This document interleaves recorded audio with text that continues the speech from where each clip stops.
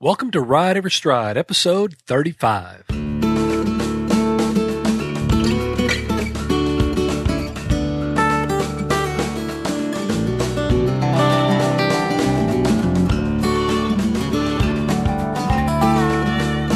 Welcome to Ride Every Stride with Van Hargis. This is a podcast about horsemanship and more.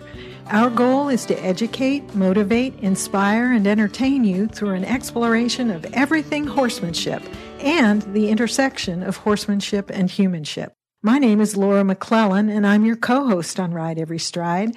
And I am pleased to be back with Master Horseman Van Hargis. How you doing, Van? Hey there, Laura. I'm doing wonderful, thank you. How's everything in your world? It's doing great. Happy to be alive. Same here. Isn't that a good deal? Yeah. So, what are we talking about today, Van? Well, today we're going to talk about, I hope this is not controversial, but I got to thinking about it after I kind of wrote down the title, bend them to keep them straight. That's what we're going to be talking about. But what the heck does that mean?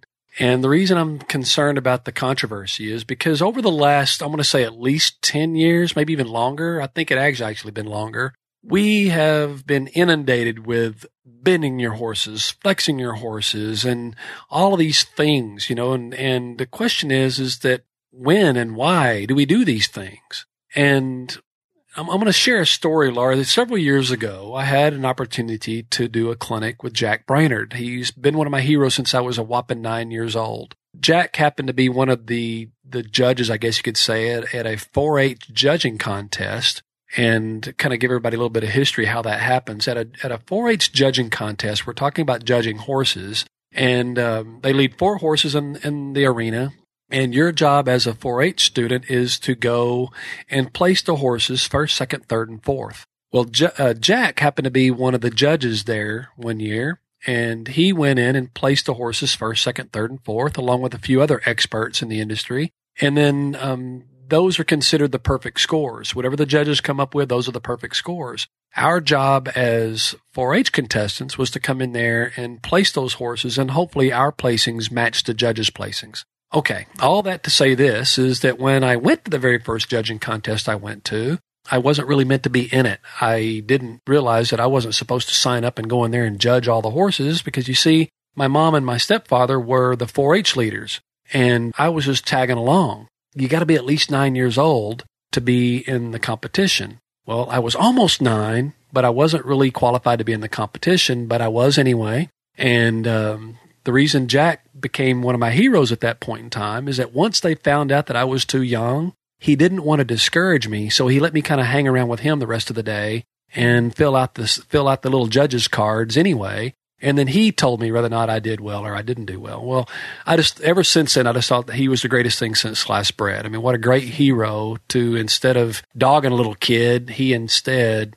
encouraged me and let me tag along and hang out with him that day. So ever since then, Jack Brainerd has been a really good hero. It wasn't until years later that I found out that he was like a phenomenal master horseman. I mean, I always brag about the guy saying that I think Jack Brainerd has probably trained more trainers than most of us have trained horses. So he's very highly respected amongst other trainers. Well, all that to say this. Finally, many years later, I had an opportunity to do a clinic in Abilene, Texas for the Stock Horse of Texas Association. And while I was there, they asked, hey, Van, would you mind having a co-trainer, a co-clinician with you? And so of course not. By the way, who is it? It's Jack Brainerd. And I'm like, oh my gosh. I mean, how awesome can that be to actually, share the proverbial stage with your hero? I mean, I just thought that was awesome. I mean, I was literally starstruck the entire clinic. Well, I'm yelling something out there at one of the clinic participants. And as I'm yelling those things out there, do this and do that and bend that horse and flex that horse. And out of the corner of my eye, I see Jack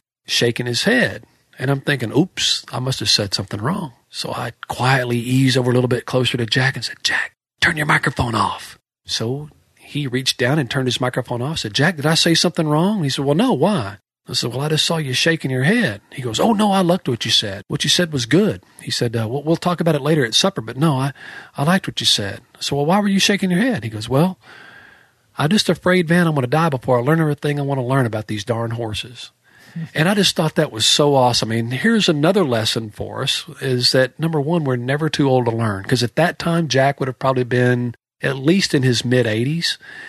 And for somebody who has trained as many trainers as he has and has, been the master that he has for so long, and yet he's still learning. He's still not necessarily, I didn't tell him anything new. He just liked the way that I happened to say it and the way I expressed it. And I just thought that was so cool for a guy at that level to always be the student.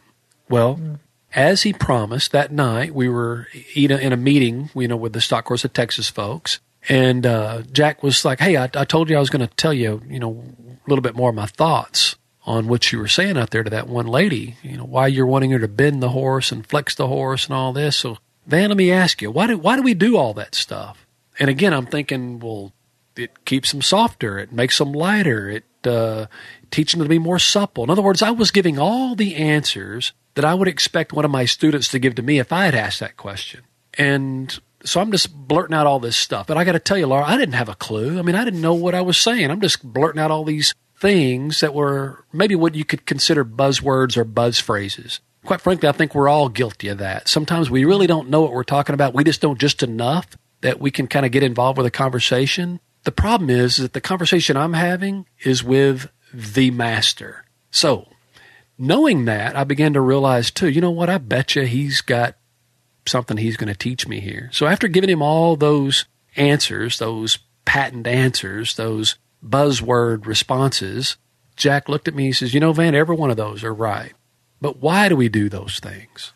And I thought, well, I thought I just answered all those questions. And he says, no, the long-term benefit of bending and flexing our horses is to keep them straight. Now, man, I'm telling you, at first, that just went clean over my head. I'm thinking, what the heck? You bend them and you flex them to do what? To keep them straight. So why do we bend and flex them all the time? And I'm thinking to keep them straight. Well, so Mr. Jack, why do we want them straight? Because everything we want a horse to do, Van, he can do better when he's straight. Stop, turn, do rollbacks. Everything we want a horse to do, it starts off with him being balanced and him being straight. So why do we bend and flex our horses? For all those things we said before, to get them soft, to get them supple, to get them more responsive to the bit. All of those things are correct, but the end result is to keep them straight. Now, I'm going to go a little bit further with that. So, if we're bending them to keep them straight, then why bend them? Is it just to get them soft on the bit? And if so, who cares if he's soft on the bit to the right or to the left or to the vertical, if all we want him to do is be straight? You see, we have to understand, again, the way horses learn. We talk about this in previous episodes. I'll be talking about it until I'm as old as Jack Brainerd is. The reason that we bend and flex our horses is to keep them straight, but the reason also we bend and flex them is so that they understand what straightness is not. So, when you bend your horse's nose, let's say you bend his nose to the right, I'm going to ask you, is it easier for the horse to walk a straight line with his nose directly in front of his shoulders, or is it easier for the horse to walk a straight line with his nose flexed to the right? And the answer is, it's easier for the horse to walk a straight line when his nose is directly in front of his shoulders. So why do we bend him to the right? Yes, we want to get him soft. We want to get him supple. We want to get him responsive. We want to get him to where he's willing to put his nose over there. But if we understand how horses learn, and that's through the release of that pressure, in other words, the minute he get his nose to the right, and if he does so softly, supply, and relaxed, then we let him go. When we let him go, what does he seek out? Straightness. Straightness. And what do we want? Straightness. So, why do we bend and flex our horses? Straightness. So all those other answers are correct. You want to get a horse to flex to the right, and then the very moment that he does, you want to let him go. And by doing so, you actually teach the horse that when he's soft and he's supple and he gives to you, you're going to let him go. That's part of the story. But the most important aspect of the story is that when we release him, not only does he get the understanding that when he's soft, he gets released quicker, but when he is released, he gets to be left alone. He gets to be straight. He gets to be balanced. Balanced is what he wants to be. So that's going to be his ultimate reward, is when he's balanced. So when he's not balanced, he's not traveling straight. He's kind of crooked in some way or the other. I don't care if he's leaning in and dropping his shoulder, this horsemanship terms, that if he's leaning in a circle, or if he's dropping his shoulder in a circle, or if he's bulging out to the circle. In other words, whatever he's doing, if it's not straightness, in other words, he's not on the line in which we're riding, then how do we get him to seek out that line? We make that line more difficult. In other words, we bend him to the right, or we bend him to the left, or we bend him vertically. We create a scenario that's a little bit tougher, and then when we let him go, not only does he get soft and supple like those other things that we want, but ultimately he realizes that the easiest job we're giving him is the opportunity to be straight.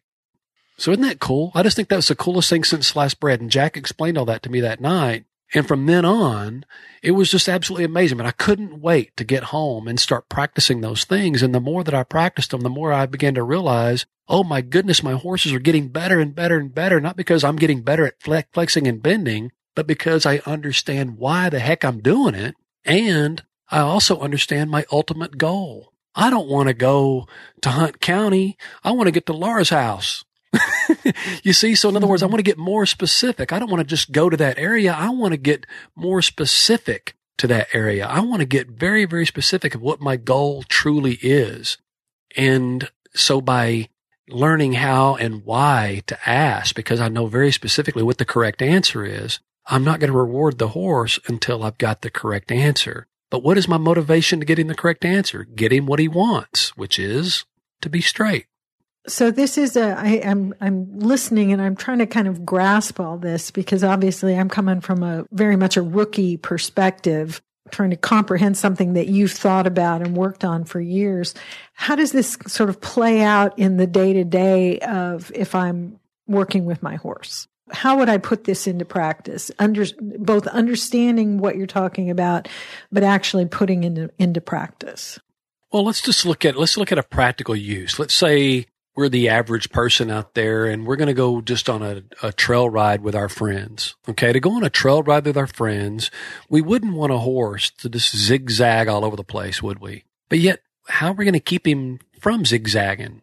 And maybe if we could just get the horse to be a little bit softer in the face. And what I mean by that is that when I pick up on the right rein, I want to see the horse yield to that pressure just ever so slightly. In other words, just give to that. And eventually I could put his nose further to the right. And eventually I could put his nose literally in my lap if I wanted to. But nonetheless, that's very extreme. But at the same time, that's getting the horse to soften up. And then as a result of that, the ultimate reward for him is when I let him go. And let's say when I let him go, now he zigs to the left. Not a problem. Now let's flex him to the left. And we flex him to the left a little bit. We get him softer and all those proverbial things to the left. And we let him go. And then he gets to go straight. In other words, he's allowed to go straight. That's the easiest thing for him to do. And coincidentally, it's what we want him to do. So after a while, he begins to seek out that in which we want. So now we're getting closer and closer onto the same page. So there's the practical reason, for at least one practical reason, of doing that. The other reason is that we're also teaching the horse not just the straightness aspect. We're teaching the horse that we are offering him the easiest job he can do, which is to be balanced and to be straight. And what do I mean by being balanced? What I mean by balanced is that obviously the horse is, a four-legged animal. We want to see him when he's walking, trotting, and even cantering. We want to see him being balanced over all 4 feet. Oh, but wait a minute. Didn't you say canter, Van? Well, wait a minute. How can he be balanced on all 4 feet when cantering is a 3-beat gait? Okay, you got me.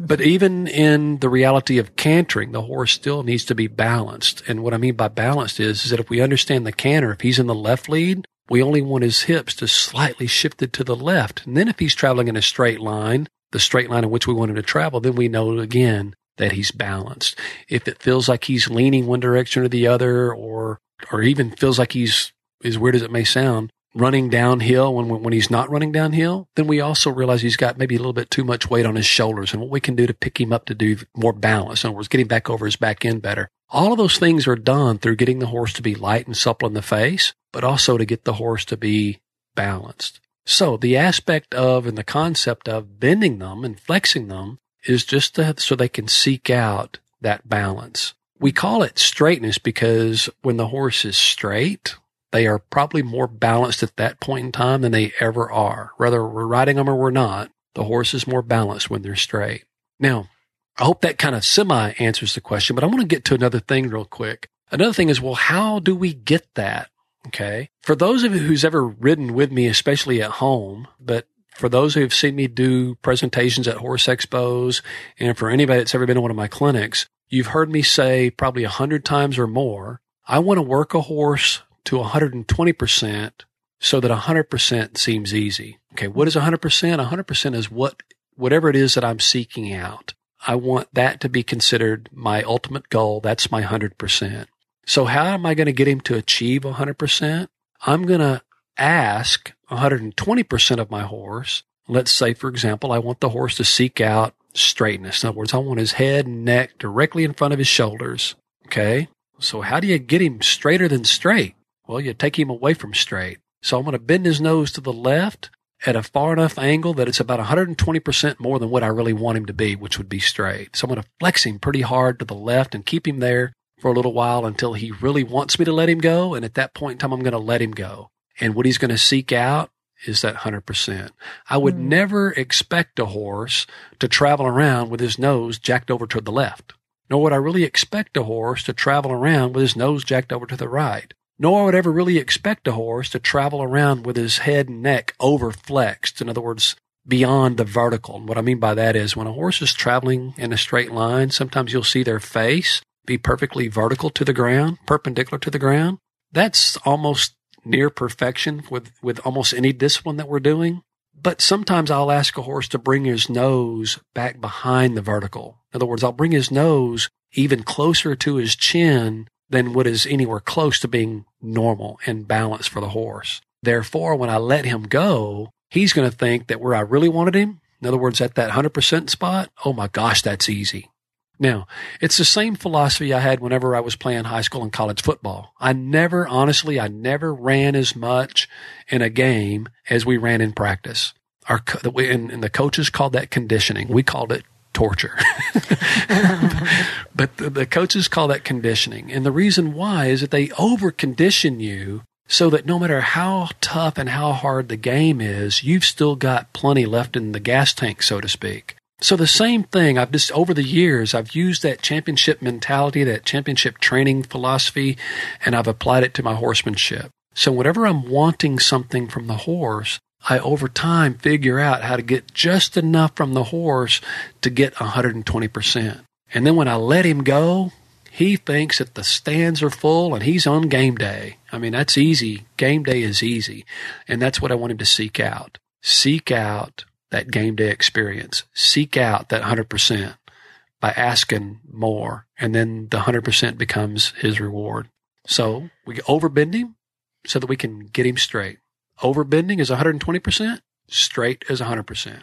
And so that makes total sense in the context you were just talking about, whether it's a preparation for a game or preparation for a show. If we're working with horses, I can see how that applies for someone who is riding a performance horse and is preparing that horse to perform in the show ring or something like that. Does that same concept of training at 120% so that 100% seems easy, does that apply to those of us who aren't going to compete on our horses, who are, just trail riding or just not competing? Oh my goodness, I'm glad you asked that question because that's actually a very good question. Many years ago, for those who've known me, have known my past and know my history, they knew that I kind of grew up as a ranch kid. We were always I was always doing day work for ranches. And as I began to get a little older and as I began to learn a little bit more about horsemanship and getting a horse soft in the face and getting a horse to travel more balanced and more collected, a lot of the old timers, in other words, a lot of the diehard ranchers, well, Van, you ought to just leave them old horses' faces alone. God created them where they knew how to walk, trot, and lope. You didn't have to teach them to do all that.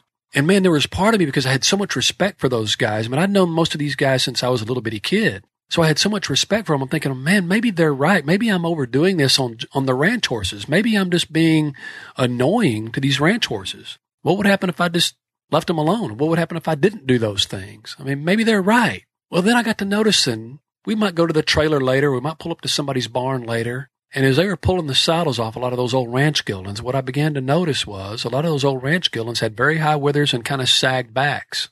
What does that have to do with what the heck we're talking about now? Well, I looked at my horse. I had a couple of horses that were just as old as theirs, and yet my horse's back was still pretty youthful looking. he didn't look like an old worn out, quote unquote, ranch gelding. He still looked pretty straight across his back. He still looked pretty strong across his back. Why was that? Well, you see, they were exactly right. God created those horses. They can walk, trot, and lope. They don't need our help to do that. That is until we put a 60-pound saddle rag on their back and a 200-pound cowboy in the middle of that. Mm-hmm. And now if you consider the horse's back a bridge, we put all that weight in the center of that bridge. Isn't that the weakest spot of the bridge, is right in the middle? So let's just think. I'm going to go back to another thing we talk about sometimes when I'm talking about understanding collection, flexion, and suppleness. Imagine, if you will, Laura, that I've got two sawhorses, and they're parallel with each other. Across the two sawhorses, I'm going to put a little thin piece of board. Let's call it a 1x4. And I'm going to tack it, like, in other words, put like a little bitty nail in one of them, and then I'm going to put another one in the other end. But and that board is between those sawhorses. But the weird thing is, I've left an extension out in front of one of them. Let's call that like a head and neck. So we got a head and neck, a sawhorse, the horse's back, and then another sawhorse. Obviously, the sawhorses represent the horse's front legs and back legs. Now, if I was to go, say, take a 55 or a 50-pound bag of feed and I set it on the board between the two sawhorses, what's going to happen with that board? It's going to sag, isn't it? Mm-hmm. That weight of that sack is going to cause that bag to cause that board to sag down. Now, anybody that's ever worked with wood or worked with lumber, if we was to just go away and leave that there long enough, and then we came back later and we pulled that bag of feed off, or if we just put the bag of feed on there, say, maybe an hour or 2 hours a day, and we took it off, but we did that for days on end. Let's say we started one at 2 years old and we quit riding them quite a bit when they're, say, 15 years old. But for 2 hours a day for 15 years, we put that 50-pound bag of feed on that board. And then we take the thing off. What happens to that board? It's going to sag because it's going to have what we call memory. But what happens if I put that 50-pound bag of feed on that 1x4 between the two sawhorses? What's going to happen to, if the middle part of that board is sagging downward, what happens then to the other end, that extension end? I'll kiss your big toe if it doesn't go up. So what happens then if I push down on that end? What happens to the bag of feed? It rises. You betcha. Now, let's take away the sawboard. Let's take away the 1x4. Let's take away all that kind of crap, and let's go back to the horse. The reason we teach our horses to get soft and supple in the face is so that we can manipulate their head and neck. If I can get the horse, we mentioned earlier about being vertical, didn't we? Well, if I can get that horse to be vertical in the face, I've caused him to flex right up there at the pole, which is right there by his ears. If he flexes there, I'll kiss your big toe again if his neck doesn't arch up. Well, if his neck arches up, what's going to happen to the horse's back? It's going to elevate. If there's a rider on that horse's back, it's going to rise. So what happens is we teach the horse now to travel with his back slightly elevated, at least higher than it would be if we left him totally alone. So why do we bend and flex our horses? We mentioned earlier, bend and flex them left, bend and flex them right, but we also touched briefly on flexing the horse, get him to bend vertically. So what about that backyard guy that's just going to go on a trail ride? Man, I don't give a flying flip about going out there and competing with anybody. I just want to go on a trail ride or just go out there and ride my horse in the pasture. I don't need to worry about all that bending and flexing stuff, and I don't need to worry about all that other stuff. Well, you do, lady, if you care about your horse. If you don't want to pull the saddle off your horse's back when he's 15 or 16 years old and see his back all sagged down, high, withered, and looking like an old, worn-out ranch gelding, then yes, you owe it to your horse to teach him to travel correctly. You see, if he can travel correctly, then you're going to maintain that horse's health. You're going to maintain his efficiency, because we're not even going to go into what happens if the horse's back sags and what happens to the horse's back legs and hind legs and why they spread out so far. We're not going to talk about that today, but we are saying this, that we owe it to our horses to train them and condition them in every aspect so that the horse can actually travel more efficient and be more productive for us, and at the same time have long-term health. And I think we owe it to our horses to do that. So why do we bend and flex our horses? To keep them straight.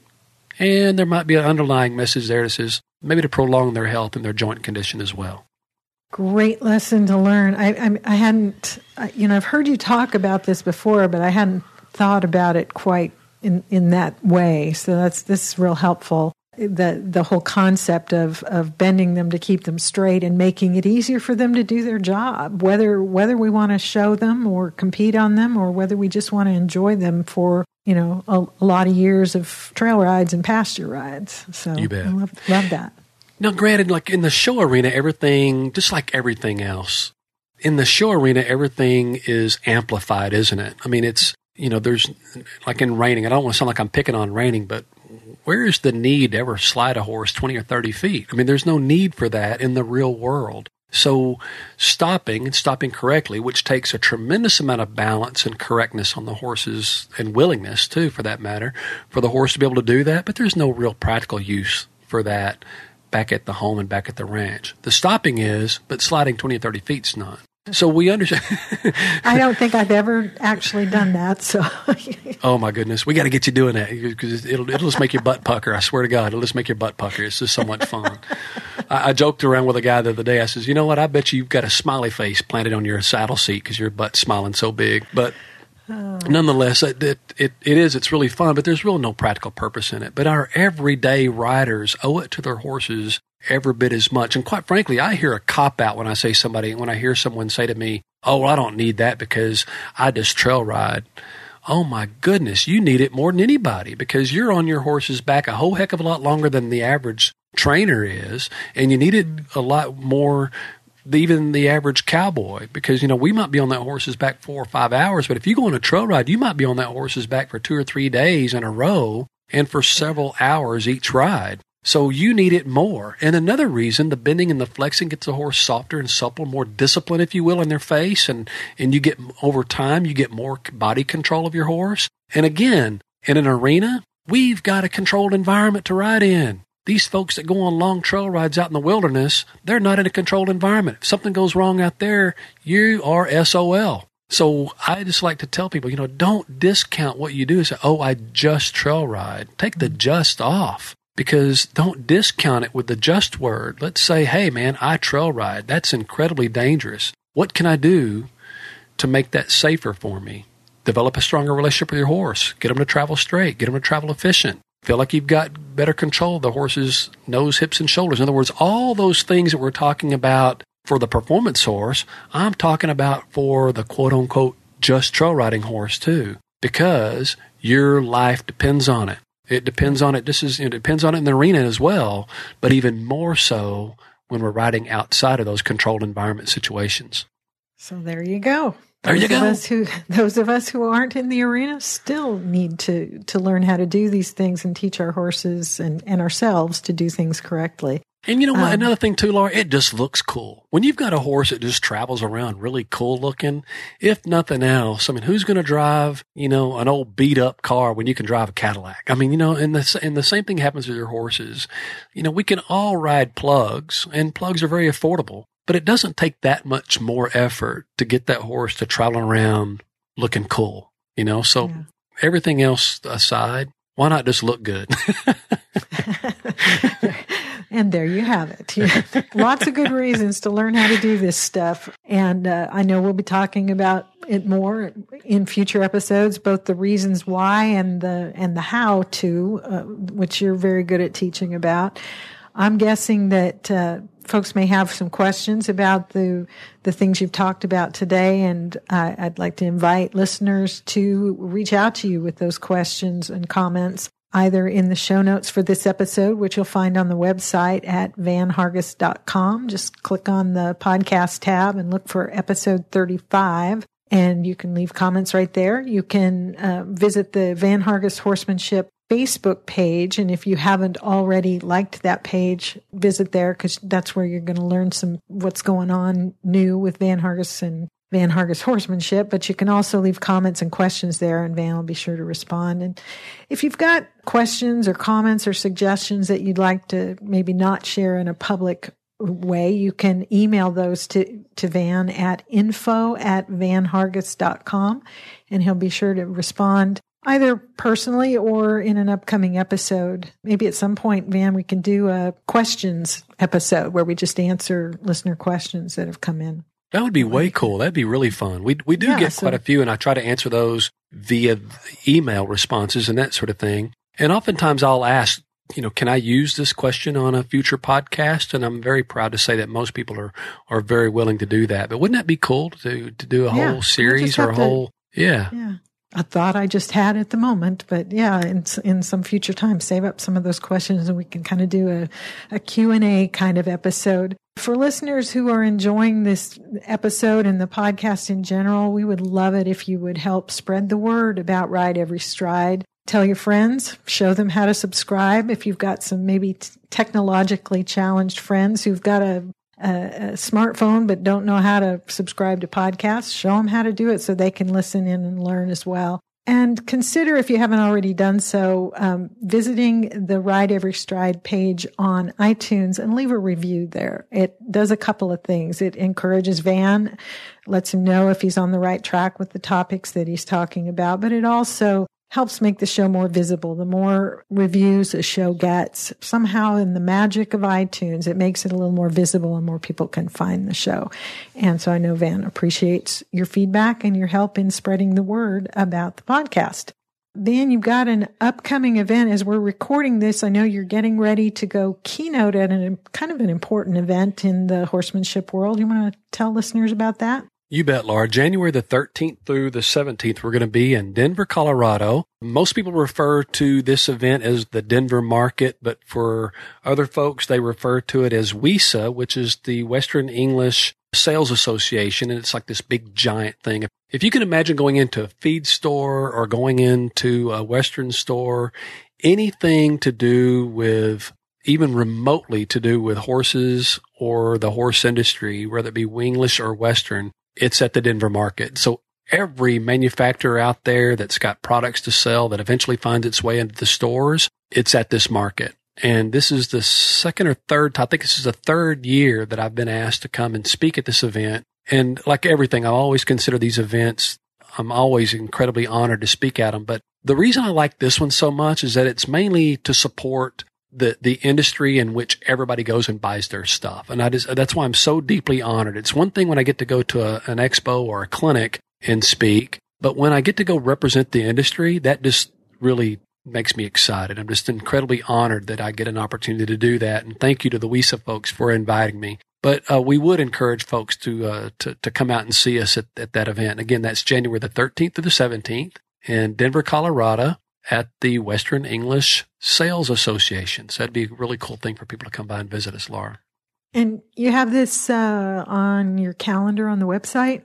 Yes, ma'am. We certainly do. Yeah, so folks can find more information there and maybe a link to get more info. So if you are going to be or can be in Denver in January, stop in and say hi to Van at the Denver Market. Anything else we want folks to know about before we wrap up? Well, I want to remind everybody again, we've talked about it over the last several episodes, but yet it's real important that they go to the website and they check out the Van Hargis Top Hand Club. What is that? Well, just in a nutshell, it is an opportunity for people to go there and a lot of the things that we're talking about on the podcast, we actually put into visual. In other words, we're doing some things for training videos, all sorts of different things that you can imagine to do with your horses, and little bitty short bite-sized video clips. Our goal is to have an endless supply of those videos. And for $4.95, that's what it takes to be a member to the Van Hargis Top Hand Club, you have access to that endless library. You also, Laura, have access to all of the products on our Van Hargis store. But the cool thing is, if you're a member, you get everything on our store, everything in our store, as well as a few specialty items from time to time at a really good discount. There's going to be some items that's going to be available only to Top Hand members. And we've not posted any of the really cool stuff yet. We're just kind of acquiring some of those things to put on the website. But those who are what we call charter members, in other words, those who sign up first, they get it for $4.95 for as long as they're a member. They get it to keep at that price, and they get access to those discounts, and they also get access to specialty items. And those discounts also apply to a lot of our clinics and other things that we're doing around the country. And with clinics mentioned, Laura, we are in the market to go new places. So anybody interested in hosting a clinic, I would love for them to call us. There's actually a thing on our website that gives them all the information that they need on how to get us there, what our requirements are, And all the information that they need is there on the website. They can just find that button on the website and go there and get us at their areas. We definitely want to go out and see the public more, not just at the expos, but also at these clinics. All we need to make that happen is for people to contact us and invite us to your area, and we'll work out the details. So the place to be is at vanhargis.com. You're going to find all kinds of information and resources on the website. That's where you can find the store, where you'll find the products that Van uses and can vouch for. In many cases, has designed it himself, working with the manufacturers. You're going to find, of course, the information about a button where you can click to learn how to join the Top Hand Club. And my goodness, for $4.95 a month, you're going to pay for that, a year's worth in the first discount that you get in materials you buy from the store. So it's only the charter members that get that $4.95 a month fee to be a member of the Top Hand Club. The price is going to go up, and you want to get in on it now. Although, I don't know, I as you were talking about the stuff at the Denver market and then the various things in your store, I'm thinking, maybe some of the horse husbands would rather their horse-loving wives didn't know about this stuff. So sorry, guys. But, oops. Yeah, but definitely check this out. It's such a great bargain and so many resources there and more to come. Van has big plans to continually add to the value of the Top Hand Club membership. So visit the website. Again, that's at vanhargis.com. That's where you find the show notes for the podcast. It's where you find his calendar. You find all kinds of fun stuff there. So check that out. I think that's it, Van. Any last words for the listeners? I can't think of a thing, Laura, other than I just want to extend my gratitude to everybody for listening. Thank you so much. And until next time, remember, it's your ride, your trail, it's your journey. So ride ever stride.